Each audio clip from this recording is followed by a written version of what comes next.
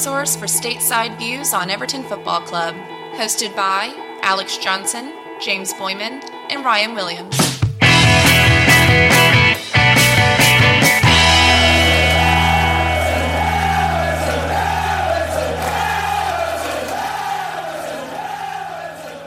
Ladies and gentlemen, welcome back to ATP. James here, joined as always by Alex and Ryan, following Everton's 3-2 victory away at Hull City in the third round of the FA Cup. Prior to the match, worth noting that Hull are winless in 18 FA Cup matches against top-flight opponents. Last victory against a top-flight opponent in the FA Cup came in 1973. Additionally, Everton had lost their last 3 away FA Cup matches. Of course, 2 of those were infamously against the team across the park. However, Everton have never lost 4 in a row on the road in the FA Cup since joining the Football League, and were able to keep that streak alive.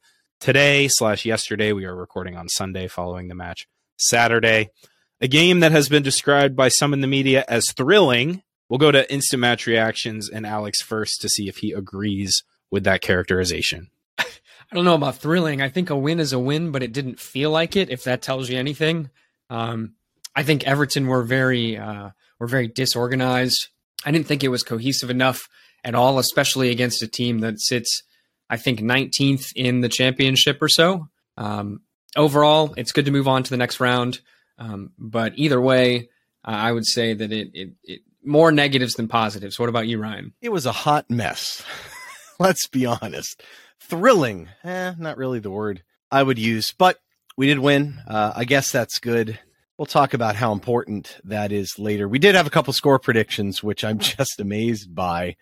Some of the other pretty good ones too. I was surprised Penny didn't get his right. Didn't he say we're going to lose like 1-7 or something? I miss those outrageous predictions he has. So I was happy to see them making a comeback.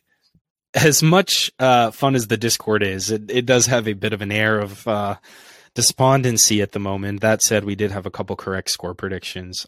S-Con predicted 3-2 Everton. FM Warrior 19 predicted 3-2 to the Blues. Also added the caveat, fans start to have hope in Rafa after one win over a close to relegation championship side.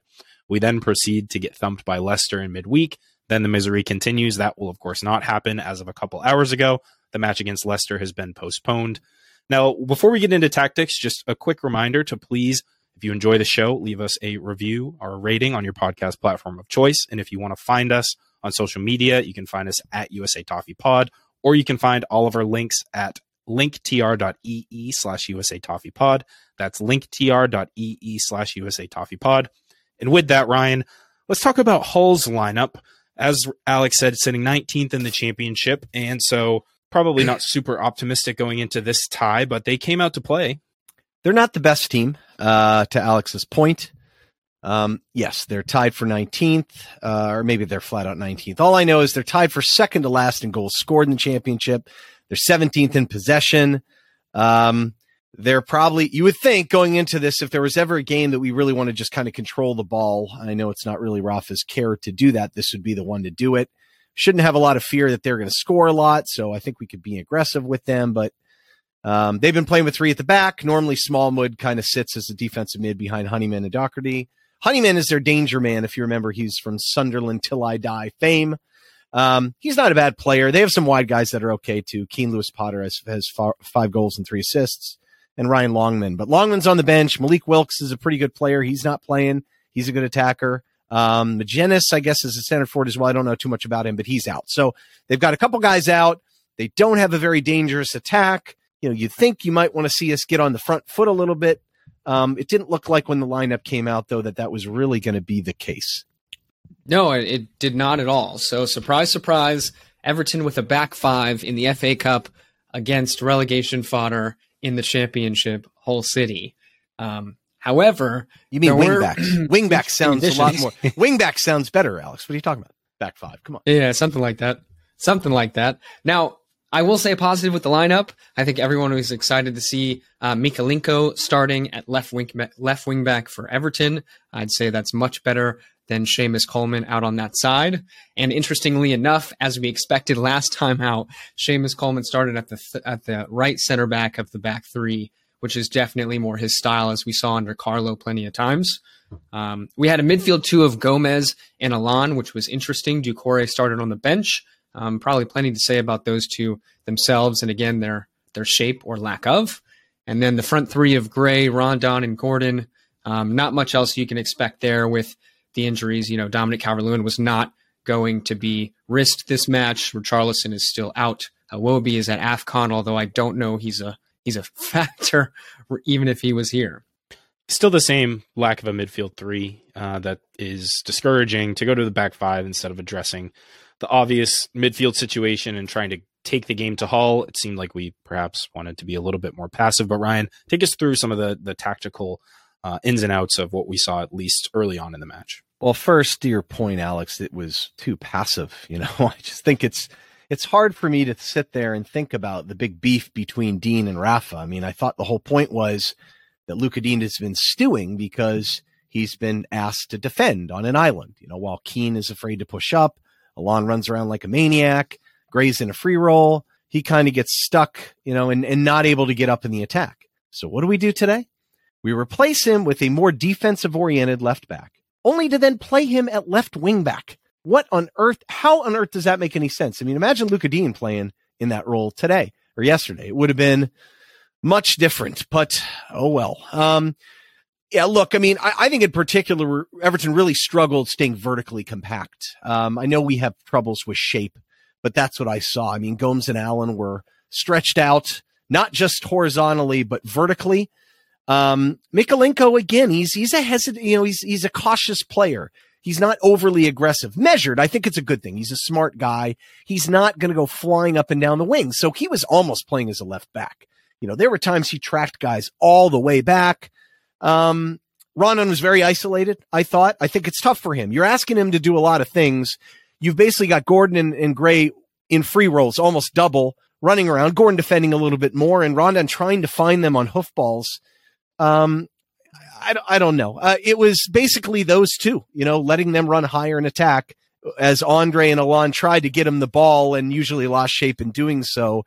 It was just kind of a mess, I thought. And I thought we struggled with what they were trying to do. I mean, I don't know. They just kept attacking kind of through the half spaces, and Eves was a problem for us all night. Yeah, I mean, and correct me if I'm wrong, and it seemed very inconsistent with the timing, but it seemed like the plan was someone like Michael Keane was supposed to be stepping into midfield to kind of create that third man playing out the back. We saw it numerous times, but you kind of wonder if that should be more of a staple in the game plan. And we know that Michael Keane does have a good passing range, although he's not the quickest to, be a sitting DM per se. Yeah, but you're right, Alex. I mean, he is a little bit dangerous from a distributional standpoint, stepping up. I think, frankly, that loses some of his effectiveness in terms of aerial issues, and I think they saw that and went after Coleman specifically with Eves. One would argue if you're going to play Seamus Coleman, he could maybe you don't want him in the middle, so I don't think the side was wrong, but maybe Ben Godfrey is your guy that can run forward with the ball. I mean, he used to be a defensive mid or a central mid, so I think that's a better fit for him. But you're right, I can't argue. Michael Keane running forward with the ball and stepping in that hole can do some damage distribution-wise.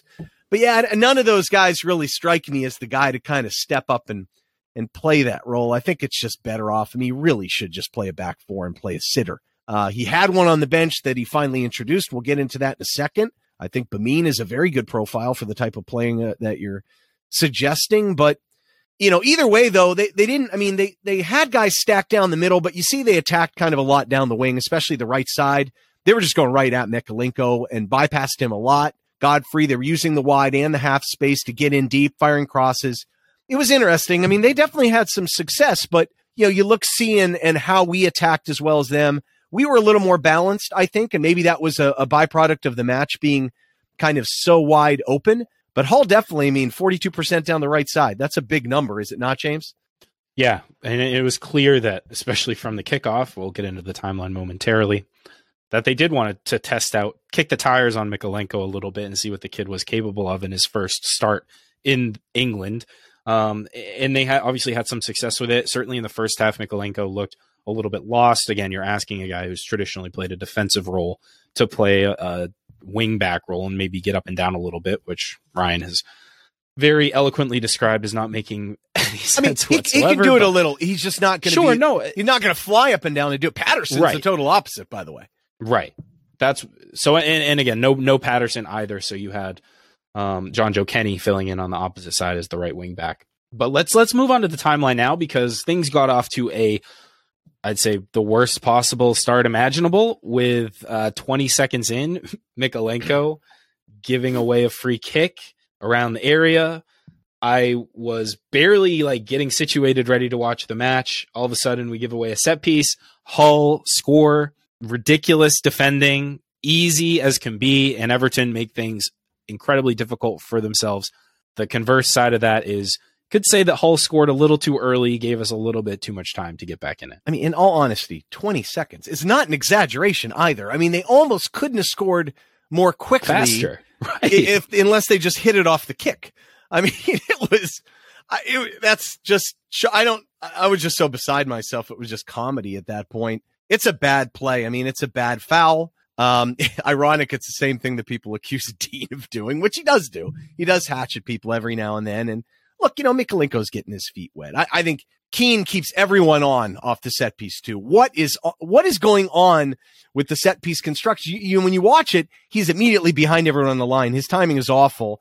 Keeps everyone on side, and Mykolenko just kind of whiffs on it. He's not great in the air. I know people have talked about him maybe playing center back some. I don't think that's reasonable, even though he kind of seems like one. He's not, at least in the air, it's not very reasonable. This is a bad combination of tactics and individual play, right?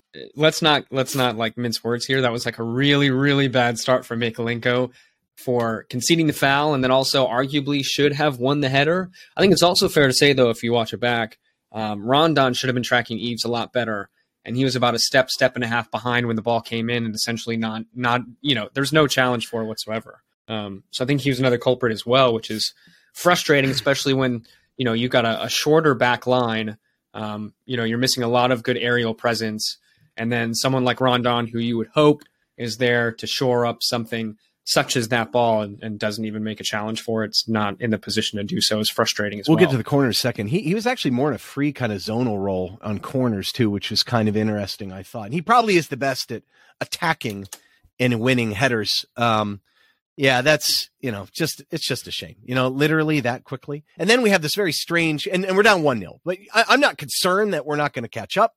But boy, that's just a kick in the teeth. I feel like that's happened quite a bit recently. It's hard to play from behind. But the good thing is normally we seem to play better when we have a sense of urgency. So, I mean, it was funny too. And then in the second minute, our first possession, they get a foul, and Mykolenko takes the free kick. And I'm just beside myself because I'm sitting there thinking, didn't you just take the Dean off of set pieces? And Mykolenko can serve a ball okay. Not any better than that. You would never have him on set pieces, but I guess we just lack a lefty. I'm just sitting there shaking my head like, you're playing wingbacks now, and you're letting him take free kicks. Like, are you not? I can't imagine he's doing it on purpose. But if he was, I mean, it's absolutely brilliant. Like, he should write a novel. Yeah. You got to take your hat off if that's the case, because it's an artful troll to Luca Dean if that's the case. Now, I'm not saying it is, but very, very bizarre.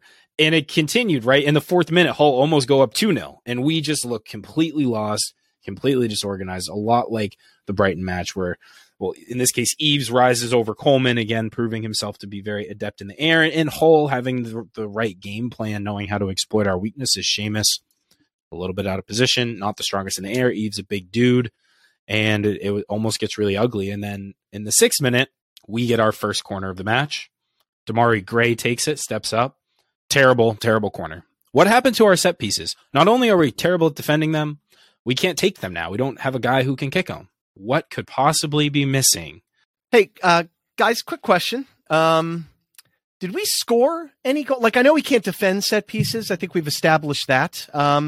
Did we score on any set pieces last year? I know in the Premier League, I recall scoring a couple. And have we scored a lot this year? I don't remember too many. No, I mean, it must be said, Ryan. It must be said. Boy, do I have some stats for you about set pieces.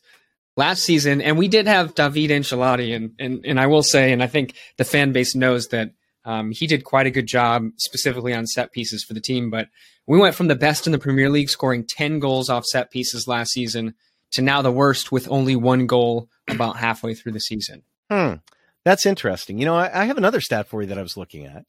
And, I heard that Dean's set pieces were awful, and he should have been taken off corners in week 4 when he was.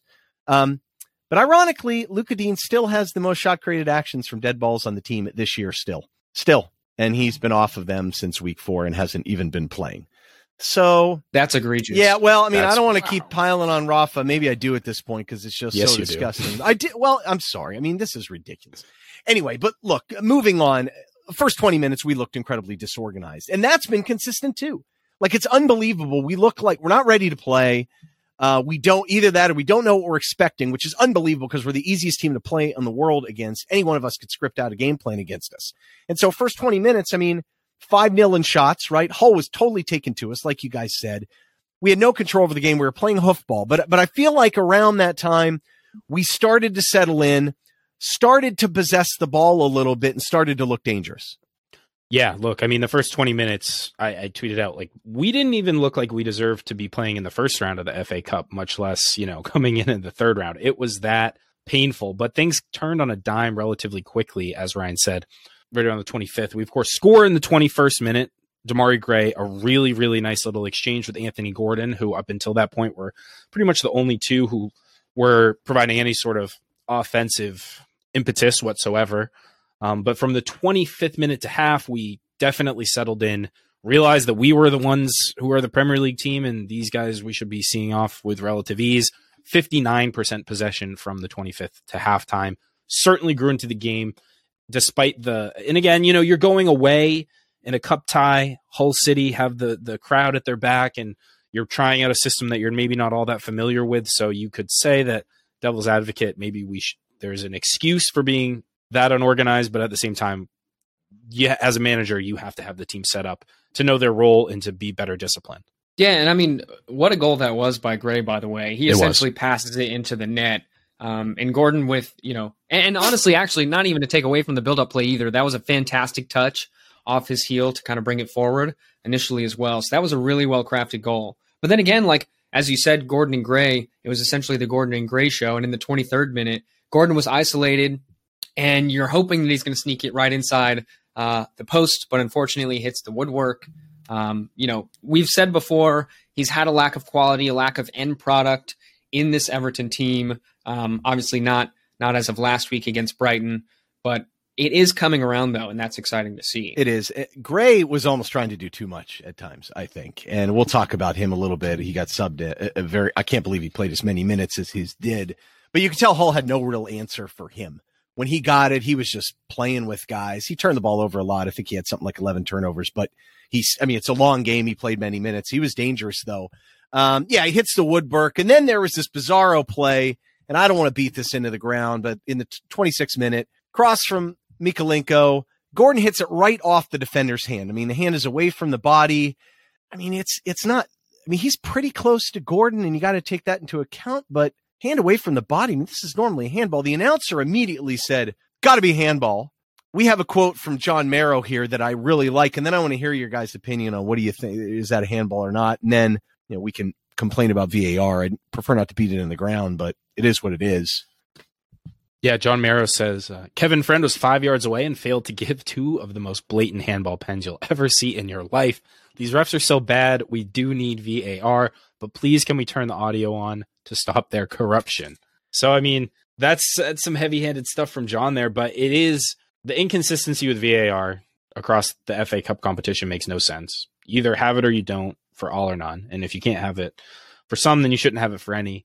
But I think the preferable situation would be to figure out a way to put it in as many stadiums as you possibly can to avoid situations like this. Stonewall pen, obvious. I didn't see where Kevin Friend was when it happened, but someone has to call that out because the arm's extended at almost like a perpendicular angle to his body. It hits him.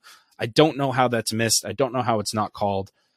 That said, you shouldn't use it as an excuse for why we struggled as much as we did. We shouldn't need the refs to bail us out with calls, That's how I feel too. Yeah, no, exactly. To be clear, we should not be worried about a handball call against Hull in the first half. I just think the biggest heartache about the whole entire situation is the fact that, from an expected points perspective, Everton have been seriously shafted by VAR this season. to be fair, in the Premier League specifically.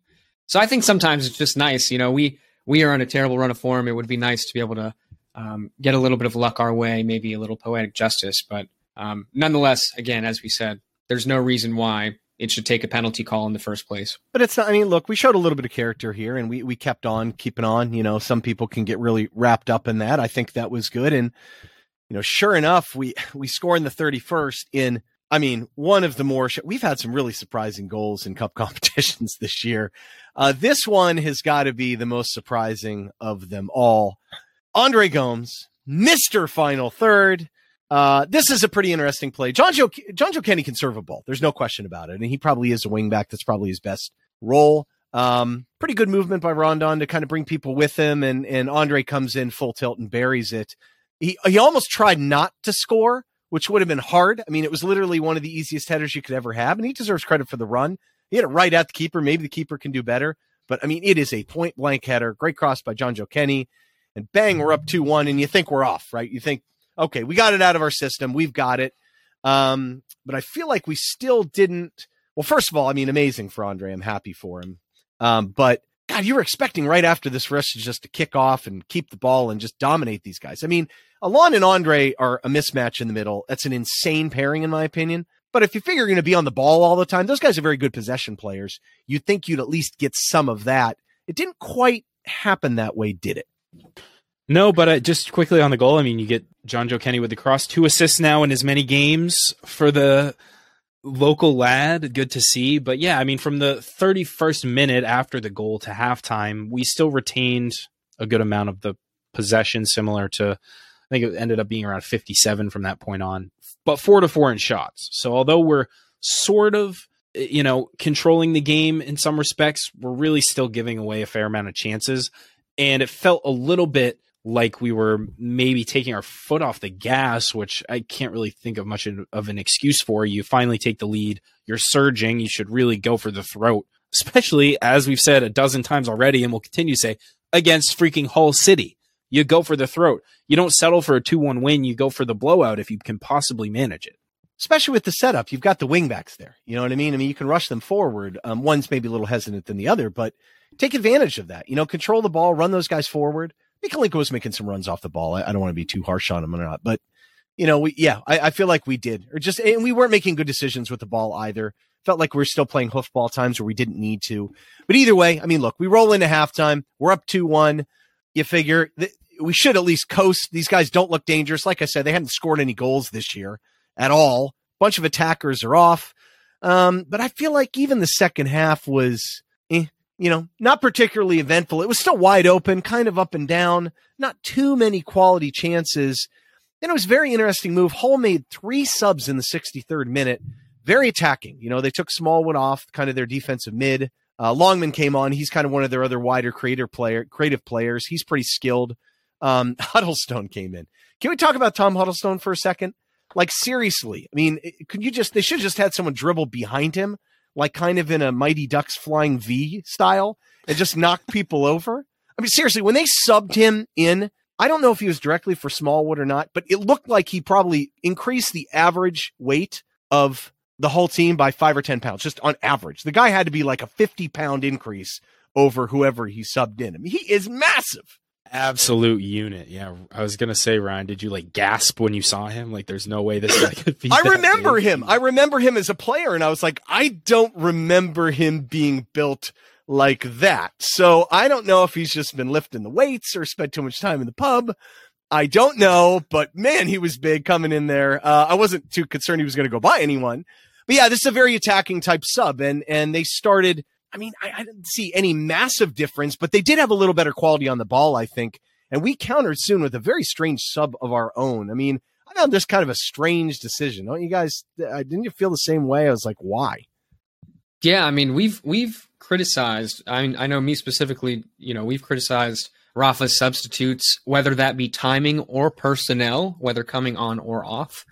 And as you mentioned, right, Rafa waits once again to make a change, and he takes off Gordon, of all people, in the 66th minute for none other than Andros Townsend, who, it came out, there were reports before the match that Andros Townsend was just banging on Rafa's door, asking demanding almost even to be involved in the match, which I think, match winner or not that we'll get into, may or may not have been such a great decision, at least at that time in the match.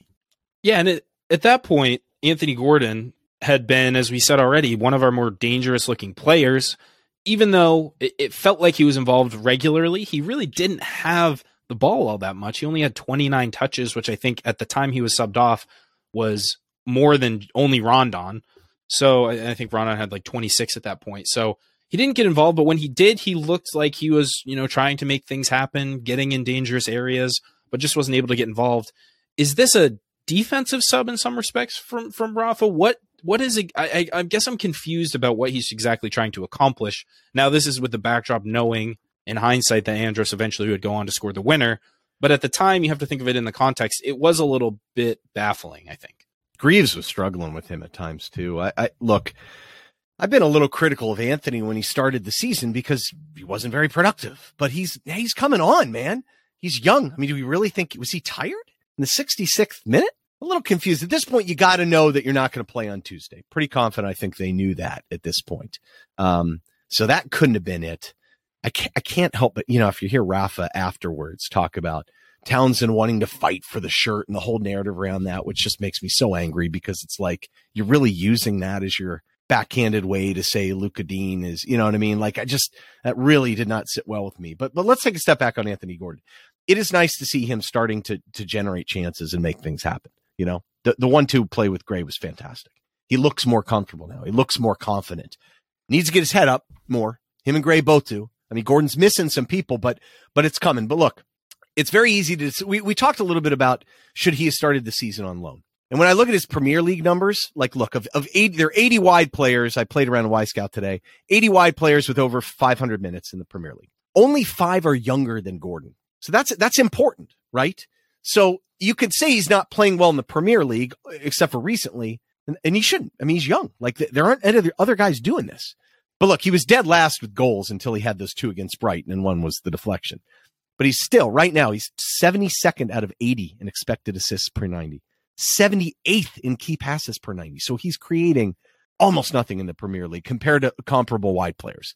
And look, part of it is not his fault. I mean, he's getting 1.77 touches in the box. That's not a lot.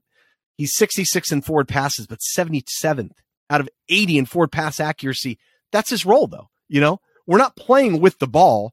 We're not, you know what I mean? So when he gets it, he's not having as many opportunities as other people, but now that he's starting to produce, you want to yank him out?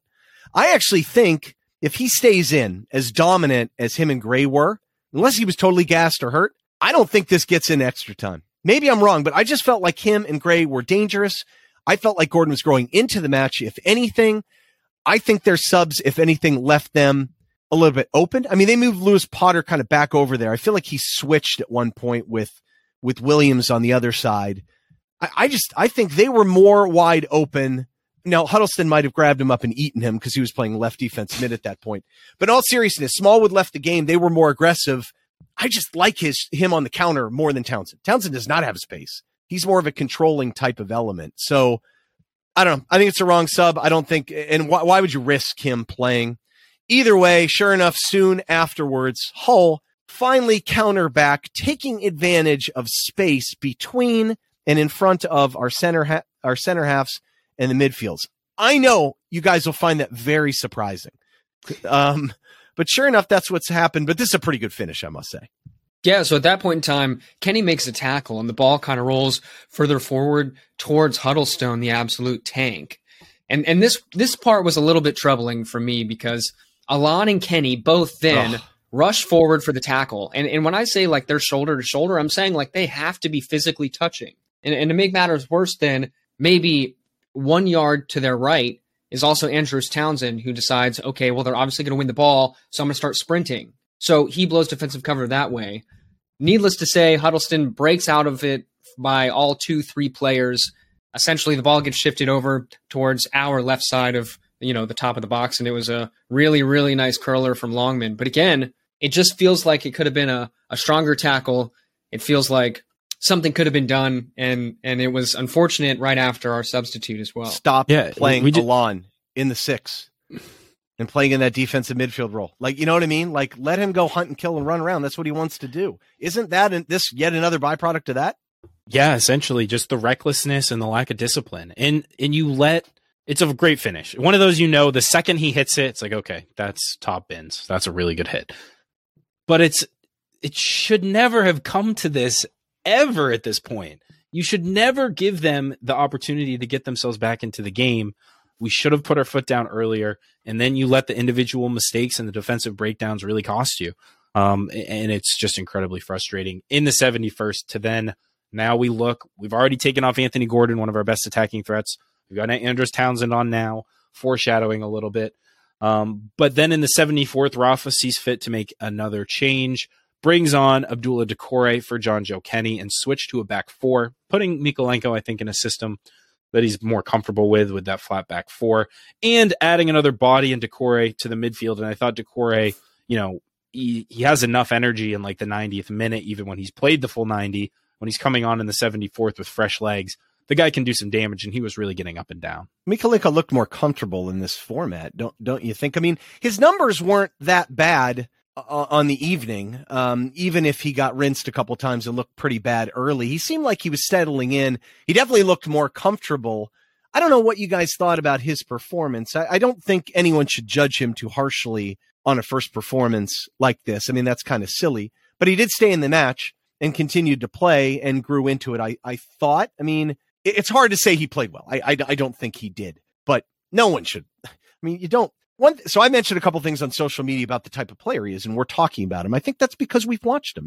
We've at least I spent a lot of times watching him in both the Ukraine and the Champions League, and I think I have a decent idea what kind of player he is. So I hope people aren't mistaking me saying he shouldn't be on set pieces or he can't play left wing back, saying he's a bad player at all. I'm not saying that at all. I'm just saying he's more comfortable in a flat four. He's a little more cautious as a player. You know what I mean? And that's okay. And I think you saw that after this. The production was okay, though, right? I mean, the numbers look all right. Yeah, I mean, so he definitely grew into the match. And I would like to say, in terms of in the first half, specifically in the left wing back role, right? I saw numerous times, maybe 2 or 3 times, where he did make the run and he was even with their right back. And the pass or the switch to him to try to get in behind was overhit. So he was also putting himself in the positions, just like Jonjoe Kenny was, at least to some degree. And I think our personnel should have been able to give him the ball there, right? That's kind of Andre's bread and butter, and Keane can do it too. So I don't know. Maybe that was a lack of chemistry or issues, but maybe we just took the foot off the gas, kind of like James said. Maybe I don't know. What do you guys think? Well, I think in terms of I think everyone's willing to give this kid time. I saw one person say he looked bad and it's, got ratioed into oblivion for jumping to conclusions. Look, this kid's coming in. He's been at the club for a week or so, a little over. Probably speaks maybe 2, 3, 4, a dozen words of English. And has this huge language barrier. He's going into an unfamiliar environment. He's certainly used to playing in the cold. You know what he can speak? You know what he can say though? Da. So I'll bet you he can say Everton da. Don't you think? Boo. Boo. We need the rim shot sound effect. That was more like a da joke. You know what I'm saying? Yeah. Well, I am a da. Literally. I am an Everton da. It's true. Yeah. But anyway, point being, I think it's unfair to it's reasonable to say, okay, it might have taken him 20, 30 minutes to acclimate. And I think from that point on, he looked much better. And especially, as we've said, switched to the back four.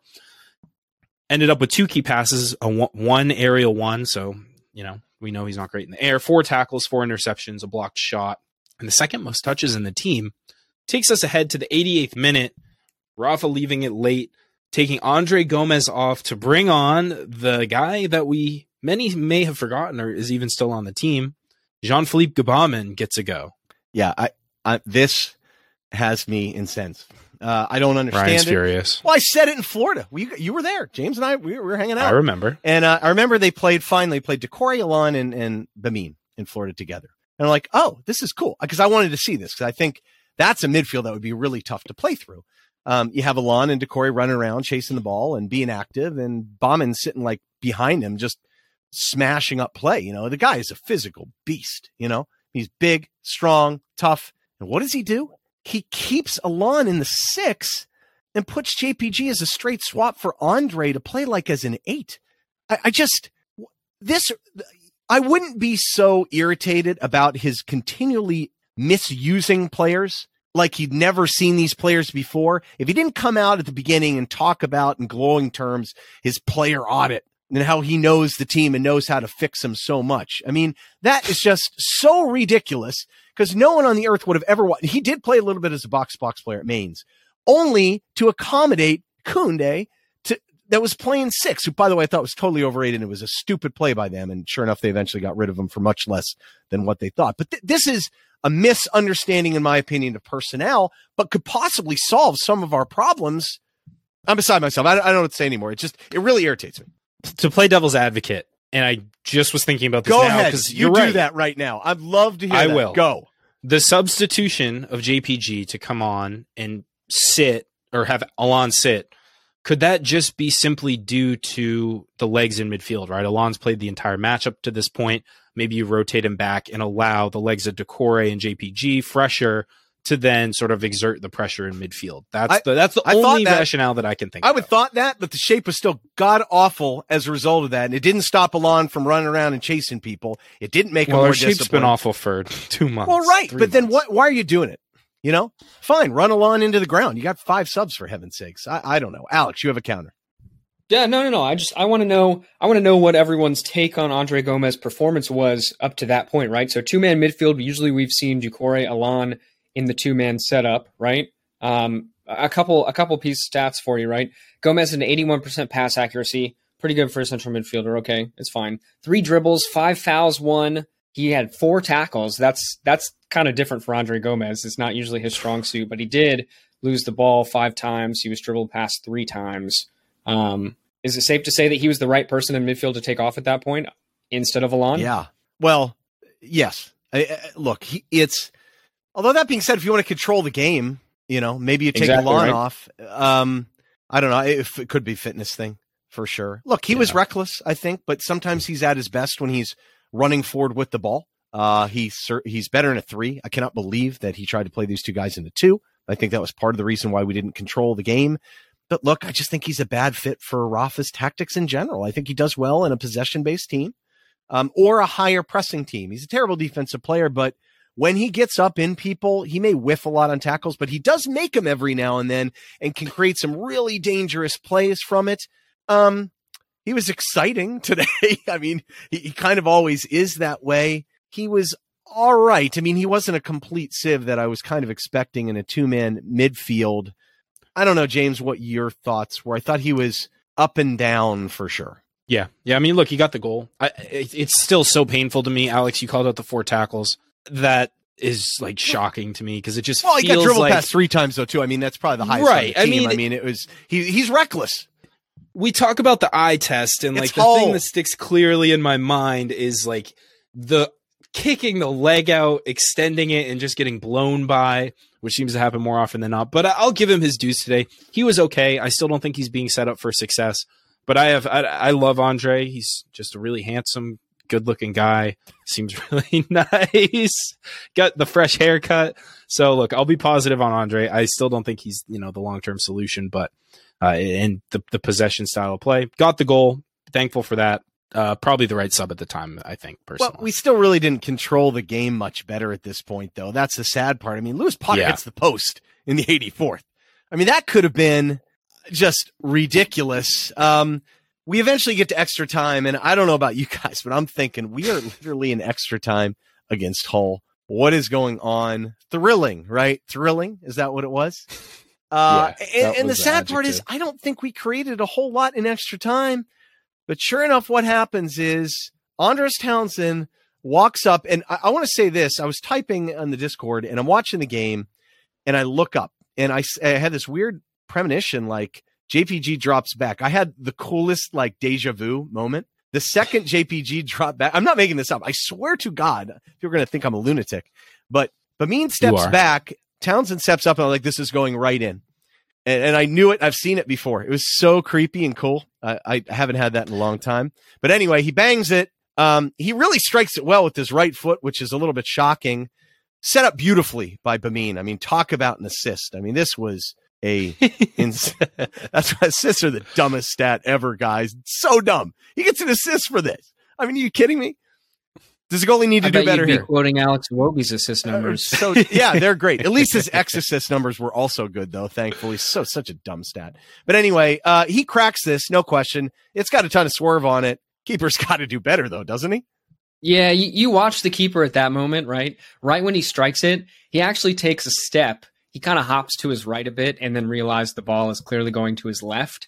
And that is essentially what puts him out of range to be able to put a stop on it completely. Definitely not a banger by any stretch of the imagination. In my wicked opinion, strike, though. I mean, it's pretty wicked. Yeah, no, it was great. It was a great hard, connection on the ball. It's hit hard. Just the placement. Like, it's not in the top corner.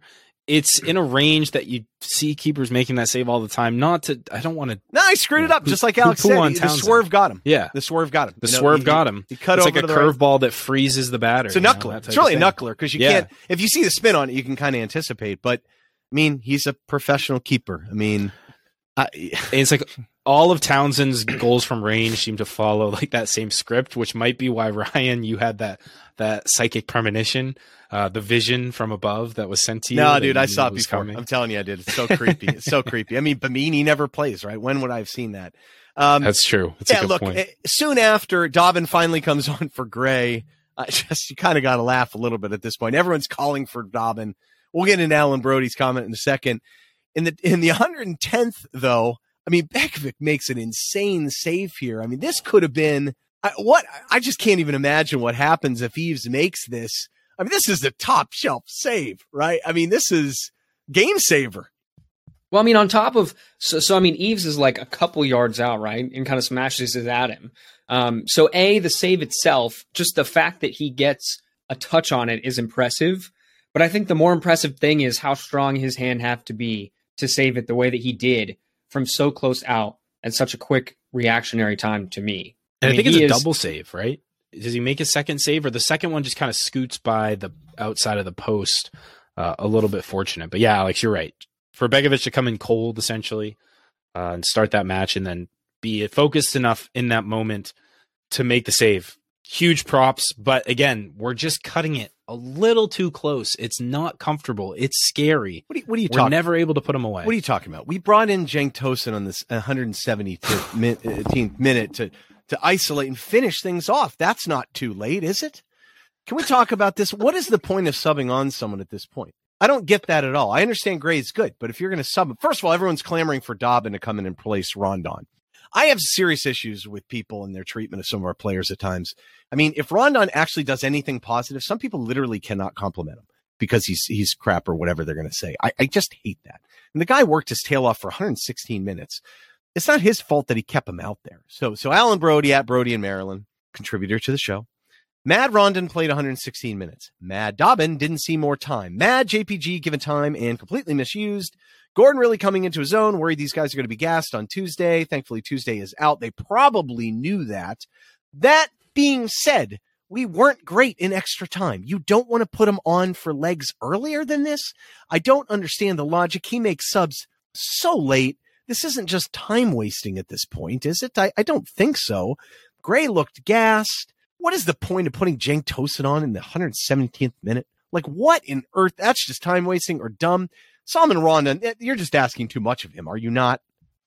Yeah, I mean, am I wrong to say the perfect sub in the 117th minute is Nathan Patterson for his debut for 3 minutes?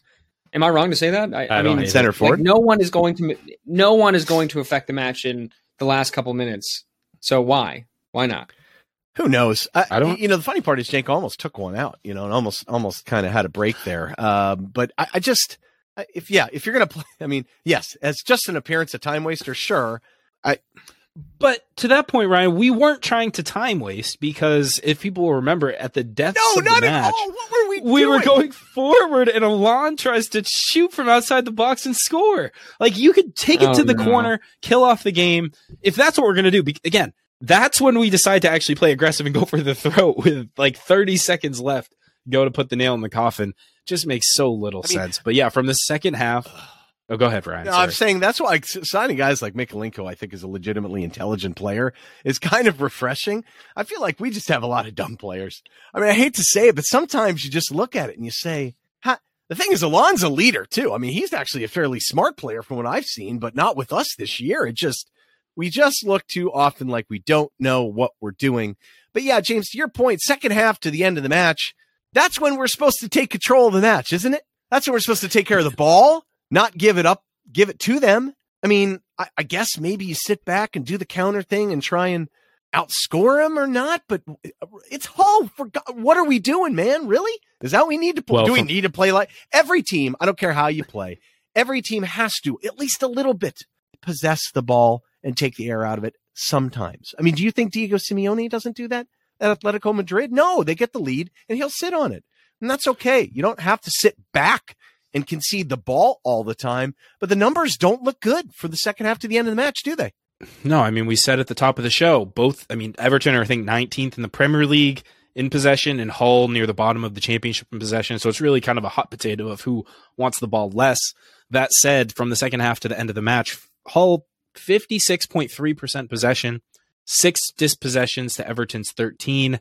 We did come out ahead in shots, 12-8 overall, but it's reminiscent of just, in theory, almost always the better team tends to possess the ball more, and yet we're looking at a case where Everton 66 against QPR that we conceded percent possession, now 56.3 in the second half to the end of the match against Hull, though we did eventually, I think, win the overall possession battle slightly, very, very slightly. But again, it's never comfortable. We make things difficult for ourselves, and Hull made things difficult for us at times, and we just weren't able to kill it off. That said, we did eventually see it out into the hat for the fourth round.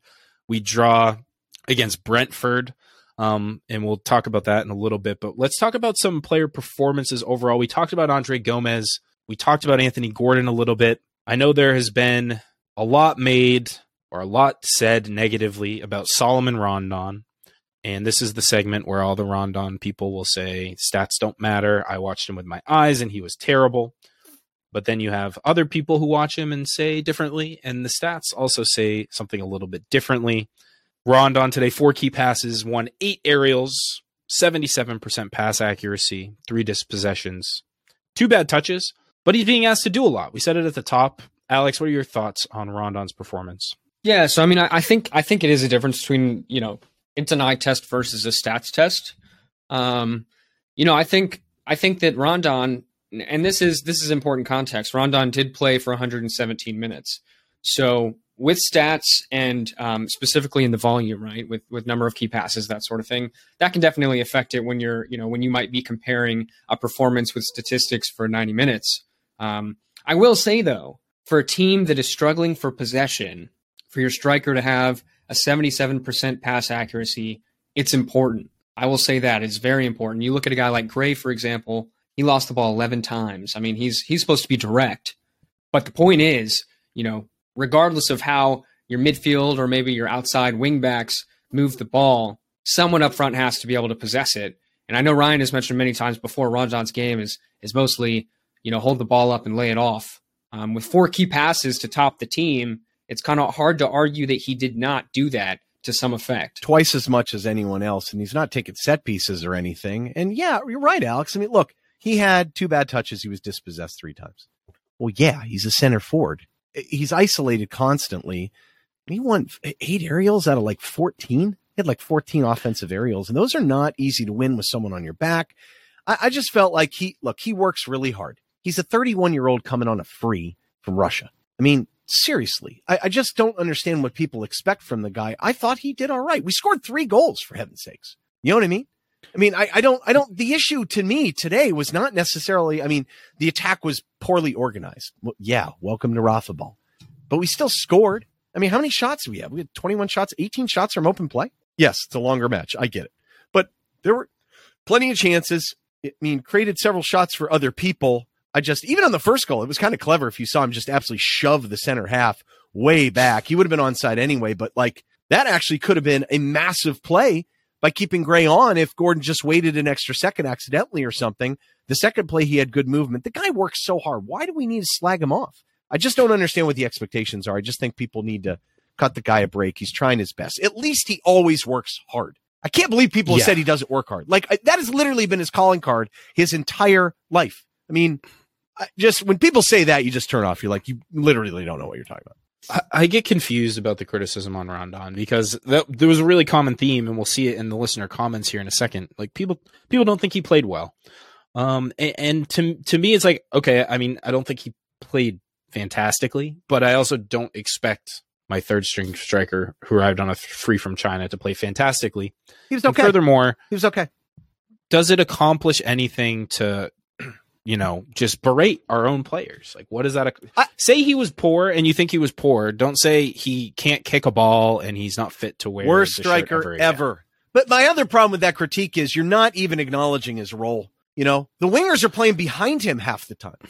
He's not leading the line to get on the end of crosses and finish and score. That's not how he's playing. I'm not saying he can't do it every now and then. I'm not suggesting that at all.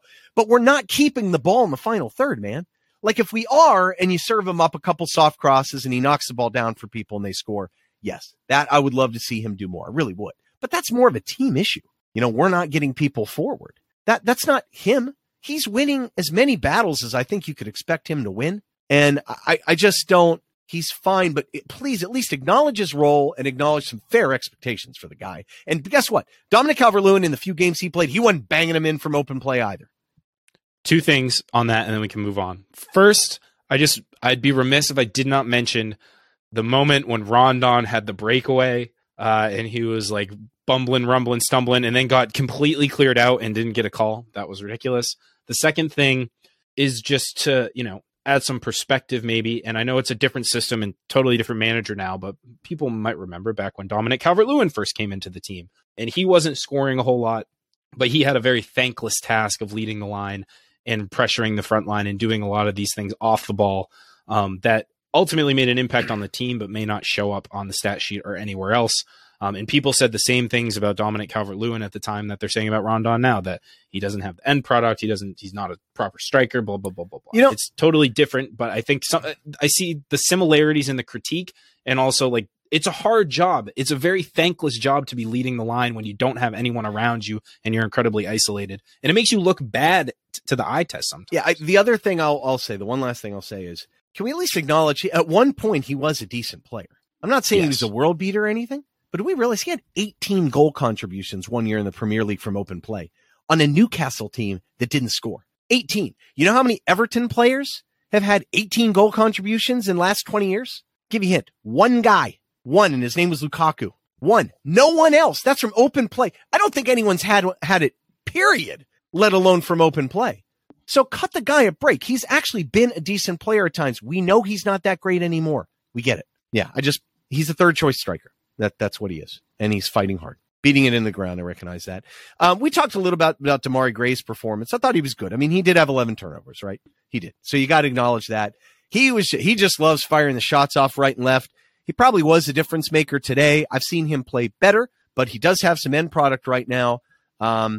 We needed him today. I can't believe he played as many minutes as he did. We must have known that we weren't going to play Tuesday, don't you guys think? I mean, because otherwise you wouldn't have played him quite the amount of minutes, I don't think. But okay, let's take a step back. Summary. Alex, deserved result?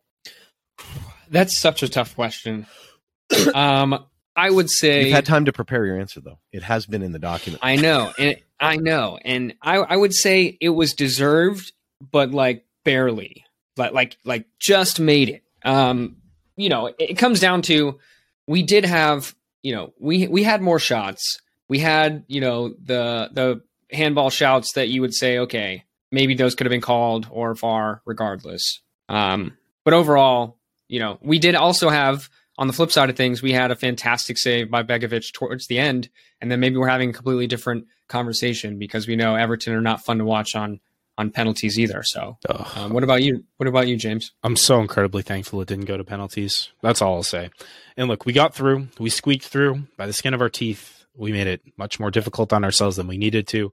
We never looked convincing or emphatic, but the win's a win. And look, it's our second win in basically 3 months in any competition. So I'm definitely not turning my nose up at it, but it's unfortunate. I was reflecting on this a little bit yesterday that even when we win, it is, I think, harder to enjoy because we're not winning comfortably. We're not winning with any, I think, like style or pizzazz. And it's all against the backdrop of like the current state of the club, which we've discussed ad nauseum. So it just feels a little hollow in some ways. And I think that leads nicely into the next discussion point, which is, as I mentioned earlier, we've drawn Brentford in the 4th round of the FA Cup at home at Goodison Park. Now we win this 3rd round tie, we move forward, and I hope that we go on a cup run, and I hope we go to Wembley and lift the dang thing. But I don't really feel like that's a likely scenario in any universe. Maybe there's one alternative universe where that happens. So the question is, how seriously do we take the FA Cup given our diabolical form in the Premier League and our need to get results in the league overall? There's context to be had, right? So we still have numerous key injuries. Do we still have COVID cases? I don't think so. But for the future, it's also fair to say that we probably will have more COVID cases and more injuries. We sit 15th place with 19 total points. I personally don't see any timeline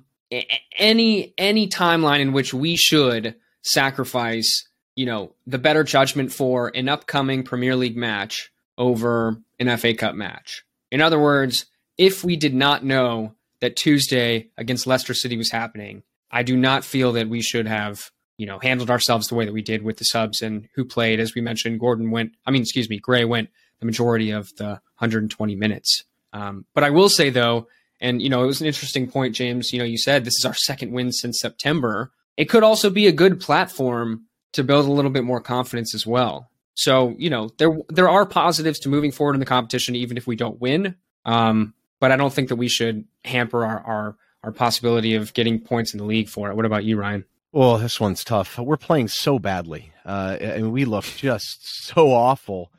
I wouldn't have ever suggested that we were legitimate fear of being relegated. We have way too much talent for that. But I'm looking at the immediate schedule next. Norwich, Villa. Then we have that FA Cup match. And we have Newcastle, Leeds. I mean, those guys, those teams right there, maybe not Villa. I mean, if we beat Norwich, take 3 points off Newcastle, we're probably in pretty good shape. I mean, those are the teams in essence that could, not Norwich, but most likely they're done, could leapfrog us. Leeds as well, too. I mean, those are matches we really need to win. I mean, if we win those, we're almost assured to stay up. No big deal. As badly as we're playing right now, the last thing I want to do is sacrifice. I mean, if there's any risk at all of going down, which I cannot believe I'm saying that, but I really believe as long as this guy continues to manage this club as badly as he's managing, we could absolutely go down. If we look at the transfer business we're doing right now, I think that's going to make us in the short term a worse team. So, we're not getting any better through that. I mean, these guys aren't ready to just jump in and do well, I think, at the Premier League level yet, I think. I mean, they should get chances. I get it. So, no, I don't think we should care at all about it. I can't believe I'm saying this. Normally, that's our big ticket to actually win a trophy, but we have no prayer winning the FA Cup. Absolutely no chance. I'd have to go look at the draw. Sometimes if a couple big clubs are lined up to play against each other, in the Caribou Cup at the beginning of the year, I thought this is a good chance, right? We'd have a shot because a lot of them were lined to play to each other. And then we came out. And I mean, if you remember at the beginning of the year, we're talking about, okay, what do we need to do to sneak into Europe this year, right? Those are the expectations being in the year. Remember those? I remember that. Yeah, remember those? Right? I remember it. Right, and we should have. Sadly. If you look at what we did last year, and, it would have been nice to spend some of the window. No, I don't think we should care at all. I can't believe I'm saying this, but I think we should absolutely play the kids or do whatever we need to at home against Brentford. That's fair. Look, the league needs to be the priority right now because the form is just dire. It's that bad. It's that bad. Like, that's crazy. That bad. I know. It's sad that it's gotten to that point. It really is. But, the romantic in me still hopes that we can somehow scrap together a win. But it feels like the first, and Brentford will be kind of the first Hull we thought would not be a test. And it turns out that it was. Place, dude. Yeah. And making relegation fodder in the championship look far better than we should. So with that, let's let the listeners chime in, give some feedback we got from Twitter. We have first David Boaz. Sorry if I mispronounced that. Boaz, it sounds like.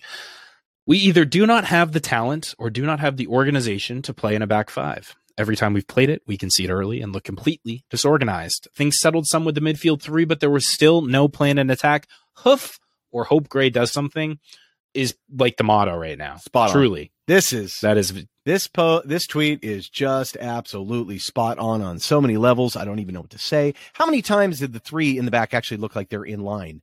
I mean, 2 weeks ago, Kenny kept someone on from right wing back.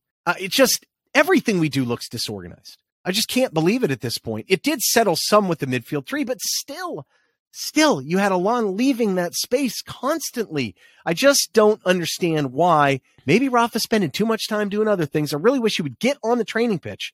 That's, by the way, why managers should not be involved in recruitment. They have problems like this that they need to solve. Painstakingly going through film, training and coaching individuals and sitting there with them. How can you not teach Alon to not stay in there and leave or just move him? I cannot believe it. And yes, doesn't it feel like we're just hoofing it to Rondon, hoping he knocks it down to someone, or just firing out immediately to one of the wingers and saying, run with the ball as fast as you can right at them? Yeah, pretty much. I mean, that's been the game plan. And to be honest, though, but I think another, not to harp on it too much, but another worrying piece is we did move to the 3-man midfield and still did not get possession. But another listener comment, Garrett Post at Parrot Ghost. I've never seen so many managerial errors go unpunished by defeat. Rondon's selection is about as baffling as him not coming off until the 117th. Dobbins should have started. 5 at the back against championship side is pure cowardice from a club our size. Feels like a hollow victory for me, and I think I'd have to agree with that. Pretty right on all accounts there by Garrett as well. Yeah, the only thing I disagree with is you can't start Dobbin at the 9 in that setup. I don't think, unless you're going to change the style completely. Yeah, you change the You could start him at wing, but then you're benching Gordon or Gray, right? So, I think it's one of those things. If you'd have played Richarlison kind of starting up front, because Rafa plays a little bit differently his setup when Richie's out there, maybe he's a little bit more of a 1-for-1 selection, but Richarlison's still much stronger on the ball. Notice when he did sub him in, where did he sub him in? Left wing. Yeah. And honestly, I thought he looked okay. We didn't even talk about it. Yeah, I mean, he didn't play very much. He didn't have as much of a chance. He had one kind of heavy touch on a play where he probably should have been off to the races, but again, he's just a kid. And I think in the U23s, since Unsworth has finally been forced to play Rafael Benitez tactics, which he didn't do initially. I mean, can you believe? I can't blame him. What? Well, that's a good point, actually. But I don't understand that at all. Like, you have to have the director of football come down and tell you to play. You really think Marcel Brands had full control here? Please. Unsworth was like, no, I don't. Have you watched it? It's pretty terrible. I can't win the Premier League 2 if I play his tactics. Again, third time. I mean, he's been playing out wide for them in the 4-2-3-1. He's not been playing striker. And even when they play the 5-3-2 or whatever the heck Benitez has us doing half the time, 5-4-1, he's not playing in the 1 anyway. So, yeah, you're right. You'd have to change the system a little bit. I hope we find a pathway for him, though. I really do. I don't know if we will. I think he can leave at this point. I don't know if he will leave. But anyway, it is what it is. So do we pick a man of the match as a, upbeat and optimistic episode as it's been? We won. Let's pick a man of the match. We won. We'll go, Ryan. Yeah, we won. So we will do a man of the match. Ryan, you can go first. I'll let you pick. Can I pick Rondon just to tick people off? Sure, you can do whatever you want. No. I mean, Begovic has got to be in the running. I mean, he made some really big plays. Damari Gray did turn the ball over a lot, but, he did pretty well. He's probably the most dangerous guy out there. One of those two would probably be my initial thought. I mean, I'm a little partial to our North American brethren in Begovic, but now we'll go with Damari Gray. I mean, I think he was kind of the difference maker. He gave the ball up a lot, tried to do a little too much, but I mean, he was the danger guy. Everyone in Hull knew it. He wasn't really in a position to succeed all the time because he had so much attention, but he did enough with the ball. And look, give him a lot of credit for playing as many minutes as he did, as hard as he did, even if he's in somewhat of a free role. He was, I think, our danger man, and I think he deserves man of the match. Yeah, I've got to go with Gray as well, but I'll add a little bit more meat to the bone on that one, and I'll say that it's not an easy choice when you feel like there were not really any super stellar standout performances. And so the approach I kind of took from there was, if we were missing any of these players, who would be missed the most? And I'd say for that hashtag verticality, the directness, the pace, the skill, and obviously one of the 3 goals, it's got to be Damari Gray. You make a good point, because no one was perfect, right? So in lieu of that, what do you got? But isn't that sad, though? Against Hull City, I can't point out to one guy that was, really close to a flawless man. I mean, everyone you could point to and say, there were some things about their performance that was not outstanding. Surely you're not going to pick someone in the back. I wouldn't say. Yeah. I don't know. James, thoughts? Yeah. I'd like to break the mold here, but I think it's clear that it has to be Damari Gray, just for the sheer I mean, the threat and the execution, I still think he was a little too selfish. There was the weird run he made when he went from, I think, the left side and was looking for a shot all the way across the top of the 18. Get your head up. Both him and Gordon. Gordon eventually will develop that. They got to get their heads up more. Seriously. And then, Gray continues to try to recreate the Arsenal worldie every match he plays. But today, I mean, what I loved was seeing him.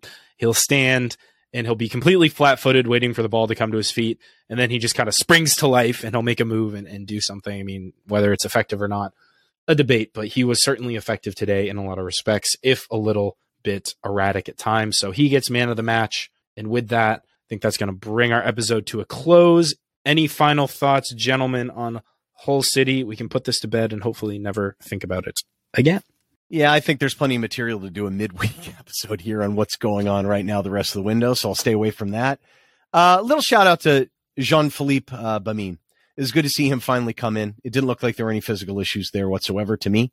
I would like to see him used in a different role, but I think it's way too early to give up on that guy. If we send him out on loan, that's fine, but I would be very sad, I think, for us to sell him because I think he could eventually be an absolute beast if he's used properly. That player was phenomenal when he was in Germany. He was good in France before that. I think he's kind of exactly what we could use. It's just a shame that Benitez doesn't see him, I think, in his natural role, despite his extensive player audit. So shout out to JPG. I'm happy that he's back. And on that note, that will bring us to the end of this episode. Thank you very much, everyone, for listening. Again, if you enjoyed the show, please rate, review on your platform of choice. If you want to follow all our social media, you can find those at linktr.ee/USA Toffee Pod. That's linktr.ee/USA Toffee Pod. And you should, of course, absolutely join our Discord. We've been having a lot of new faces pop in there, add to the conversation. It's been wonderful and appreciate everyone in there as always.